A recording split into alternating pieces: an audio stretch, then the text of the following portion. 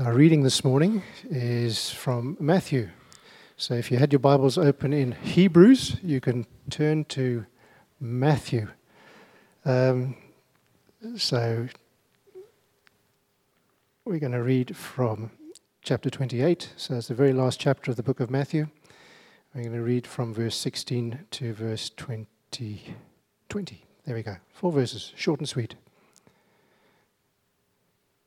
Matthew 28, 16 to 20. Now the 11 disciples went to Galilee, to the mountain to which Jesus had directed them. And when they saw him, they worshipped him. But some doubted.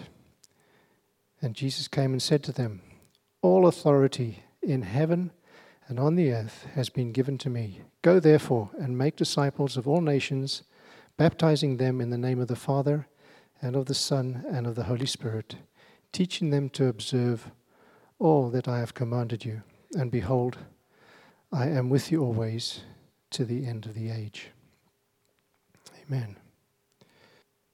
I want to introduce you to Andre, another Andre, a fellow South African, fellow brother. Most of you will know him as the man in black. I don't think I've seen him without anything. He's always in black in some form, so I'm glad you haven't disappointed me today, Andre. Andre's been a faithful member of the church for many years. He's been serving. He served as an elder for 4 years here at South Fellowship. He's now serving on the sound ministry. Normally you won't see him in the church, but he's up at the back behind the soundboard. So, but today he's serving by sharing God's word with us, which we are anticipating with great pleasure. So I'd like Andre to come up. That's great. And we just pray that we bless him this morning as he shares God's word for us and as we listen and we hear the voice of the Spirit in the message. Amen. Thanks, Andre. Yeah, as you know me, I'm usually behind the sound, but today I will be making the noise. Hopefully it will be a joyous noise unto the Lord. I'd just like to take a few moments to pray first. Heavenly Father, we come into your presence. Open our hearts, open our minds, so that we can hear what you have to say to us today. All this we ask in your most holy name. Amen. Okay, so in the text we read, we step into a time just after Jesus was crucified, after he had appeared to the disciples, and he had told them to go to a place in Galilee where he would meet them, because he had a very important task to give them on this day. He was about to send them out into the world to proclaim the gospel and to make disciples of all nations. Now, why is this important or even relevant today? Right now, much of society is in a real mess. It's in a real shambles. People are ripping each other apart in all walks of lives. There are divisions along all kinds of lines, racial, ethnic, everything. They're ripping each other to shreds. Things are being said today to each other that a couple of years ago would have been really unthinkable. Stuff that you just wouldn't air in public. People are feeling quite comfortable to say to each other. And as with the apostles, Jesus is commanding us to take him, point to him, and show him to the world. He is the way, the truth, and the life, as we see in John 14, verse 6.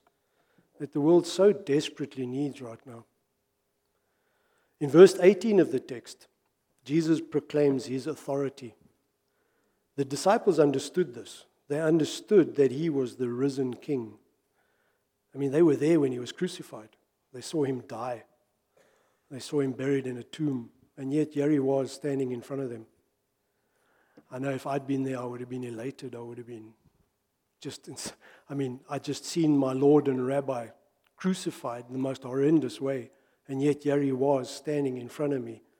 I mean, the gladness in their hearts. They must have felt such elation.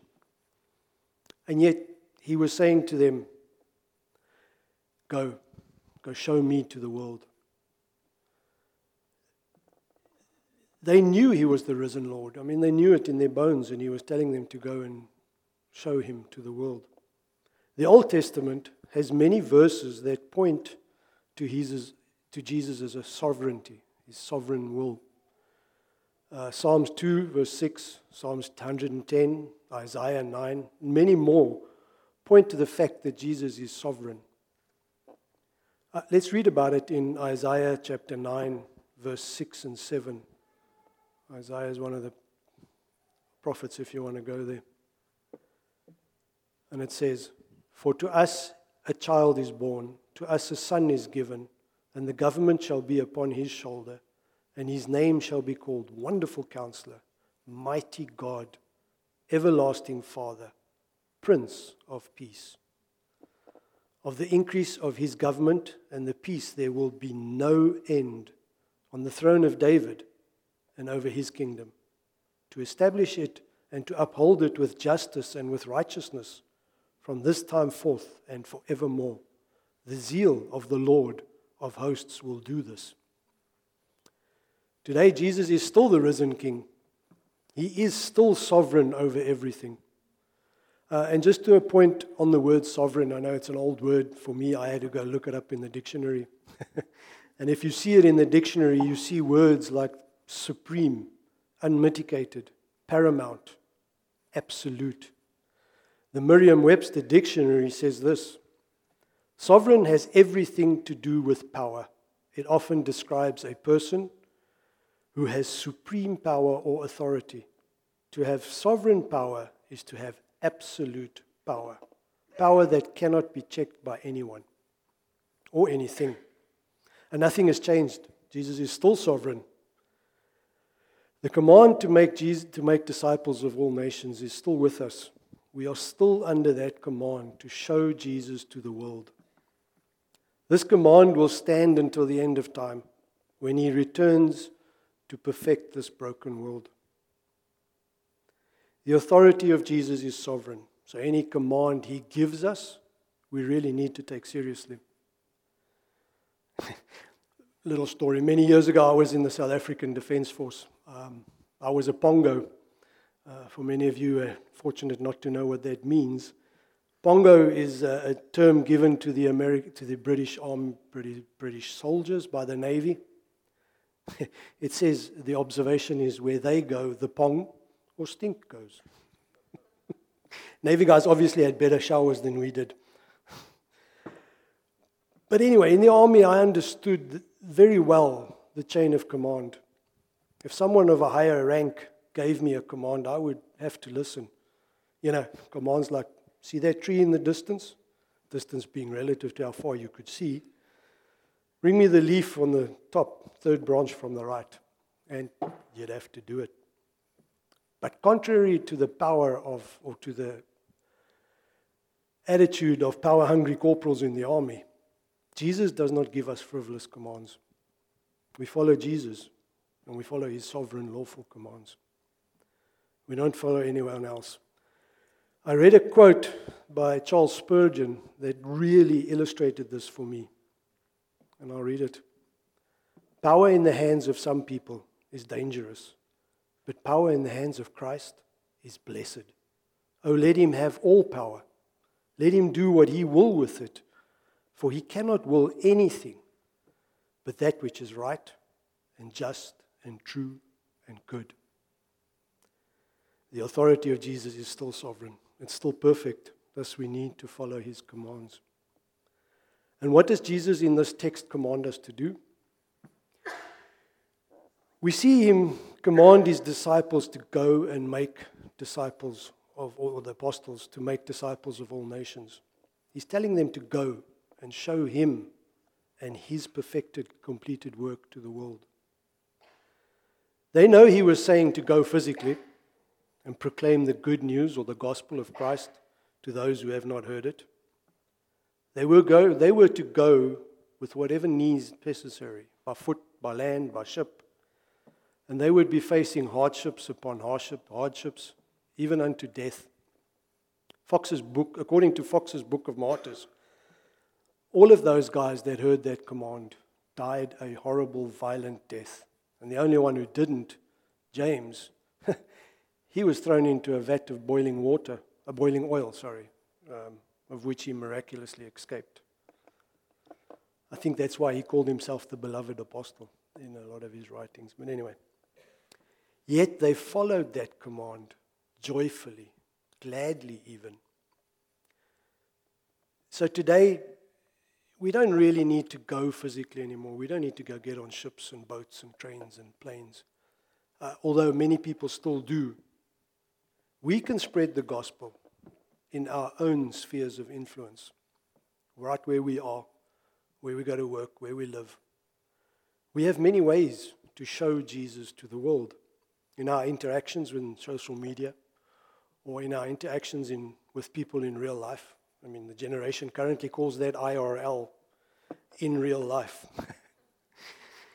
We have so many tools available to us to show Jesus to the world. I mean, I use Facebook, I use Twitter, I use Instagram to post things about Jesus, to show people who he is and what he has done for us. I even have a YouTube channel where I post short sermons every week just to show Jesus to the world that so desperately needs it. My YouTube channel is quite interesting, I suppose. I use two of my passions, my love for Christ and my motorcycle. So I ride around talking about God to whoever wants to ask and whoever wants to speak about it, find out. So we can live our lives. We can live and do what we find, what our passions are.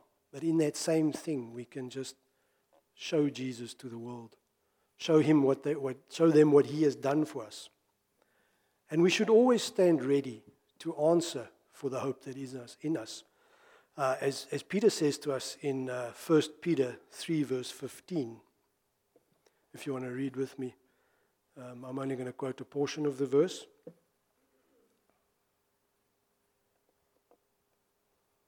And it says, the part that I'm going to read anyway, always being prepared to make a defense to anyone who asks you for the reason for the hope that is in you.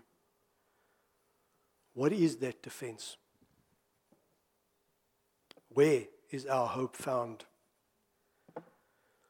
Jesus, that's where our hope is found. It's not in anything else. He is our hope. However, obeying the commands of Jesus in this text is not an easy thing. It's not something that we can or indeed need to do under our own power. I mean, how do you love your enemies?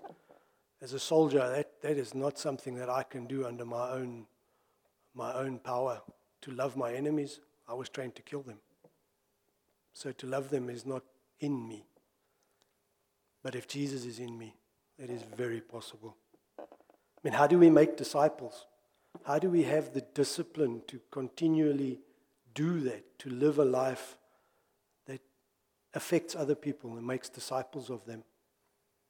How do we teach them to observe all the commands that he has given us? I mean, there are a lot of commands in the Bible. How do we do this? The plain answer is we don't. Jesus does. We can do nothing without the power of our Savior. In Mark chapter 10, verse 27, we read, and if you read with me, Mark is one of the Gospels in the beginning of the New Testament.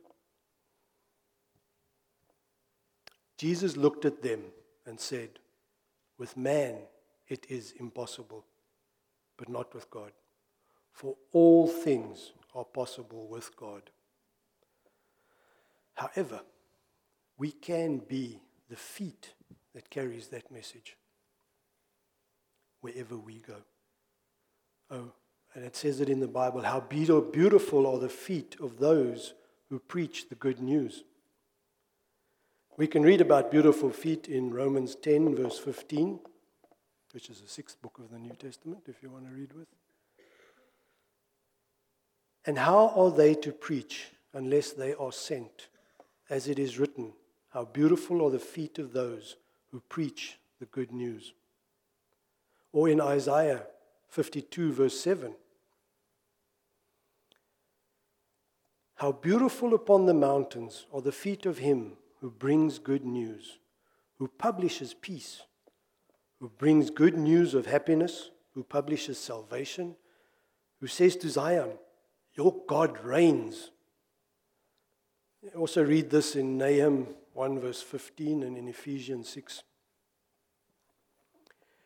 In verse 20, Jesus promises to always be there to help and guide them.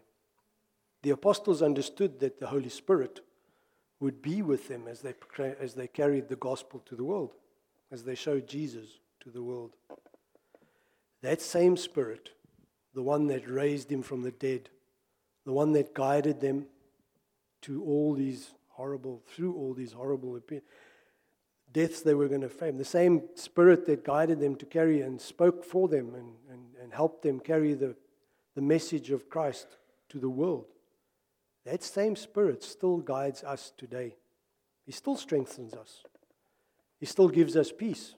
I mean, right this morning when we were singing, I was getting real nervous about being up here and standing in front of people that I know and love. And I was praying, and what happened? The Spirit just gave me peace and comforted me, saying, you just say the words, I'll carry the message along. That Spirit is still with us in all of our trials and tribulations. But what does this mean? What does all of this mean? I mean, it's a wonderful thing to talk about the Great Commission. Such a lofty goal. I mean, it's such a powerful command. But why give us this command? Is this for our glory? Not in the least.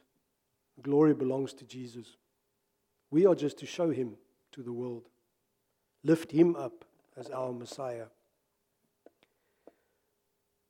The authority of Jesus is sovereign. So any command he gives us, we need to take seriously. If we follow Jesus, we have to follow his commands, none other. We don't follow the world, we follow Jesus. And he is the message. The apostles understood that his authority was sovereign and that he was commanding them to go and carry the gospel to the world. They also knew that he would help them and guide them through his Holy Spirit. So we need to do the same. We need to show Jesus to the world. We need to reflect his work in us in all that we do, as he has commanded us. I remember a few people throughout my life that have had a very big impact on me. And none of them were theologians or evangelists or wonderful speakers. They were just ordinary people that were living their life as Christ wanted them to live. Now, don't get me wrong. Sorry, please. Evangelists and theologians are very important to us. But they're not the only people that make an impact on the world. They're not the only people that carry the kingdom, that do kingdom work. And like I said, one of the ways I show Jesus to the world is by combining two of my passions, Jesus and motorcycles. I go into a world where a lot of people have not heard the message. I go into a world where people are anti that message. They don't want to hear it. But I also know that deep down they know they need to hear it. And if I don't go there, no one's going to get there. No one's going to hear that message. But I also know when I go there, it's not me. It's not my words. It's not my laugh. It's not my jokes that convinces them of anything. It's the Holy Spirit. I know that when I walk into a place, the Holy Spirit walks in with me, protects me, but more than that, he softens their hearts. He carries whatever message we've got. He carries to people's hearts and he opens their minds and says, this is our Savior. You too can have this hope. You too can live a life of abundance and save souls. You know, the president of my motorcycle club, before they made me a prospective member, took me into a graveyard. I thought, oh, what are you doing, dude? Please, I don't need to go and see graves. And he said to me, walk around these graves, look at these names, and think about how many of them knew the Lord before they died. That's our job. We need to stand in the breach and snatch people from the gates of hell. That's what we need to do. So in conclusion, what does all this mean? We are commanded to make disciples of all nations. Why? Why is Jesus commanding us to do this? Why doesn't he just do it himself? He is the Almighty. He can do it with ease. Is it to bring his salvation to the world? Yeah, definitely. But that, I don't think, is all of it. That's not the whole thing. That's not all of it. If it was just for salvation, I know I myself would say, oh, okay, I'm saved. I'm going to sit back and relax and enjoy this because I'm saved. I know where I'm going. Not all people are like it. Is it to change the world? Yeah, definitely. It is definitely one of the things. Changing the world could really need that. The world needs change. The world needs to be more like what God intended it to be, what he created it to be. But that's not all. Is it for his glory? Yes, it is. It is all these things. But there is yet another reason to show Jesus to the world. All the aforementioned things can be accomplished by showing him to the world, what he has done for us. I mean, he came down from heaven, a perfect being, took up a body of a fallen human being. As a baby in a manger, he came down. And through his work on the cross, he saved us. He cleansed us of all those sins that we had. He has justified us. What he is commanding us to do, and what he is preparing us for ultimately, is to bring us back to the Father, back to a right relationship with God, as it was in Eden before the fall, when man walked in perfect harmony, without fear, in the presence of the most holy God. That's what he's bringing us back to. That's why he's commanding us to go to the world and say, make disciples. Bring my people back to me. Oh, come, Lord Jesus, come. Lead us into a new world. Lead us into a relationship with you that is good and perfect. Let us pray. O Lord our God, from whom all things flow, hallowed be thy name. Help us and guide us as we go out into the world to do your bidding. Forgive us our sins and teach us to love our neighbors as ourselves, to love our enemies and to make disciples of all nations. Help us to show you to the world that so desperately needs you. Turn our eyes upon you, the founder and perfecter of our faith. We love you, Lord. We worship you. And we are willing to follow you, our Lord, our risen King. In Jesus' name, amen.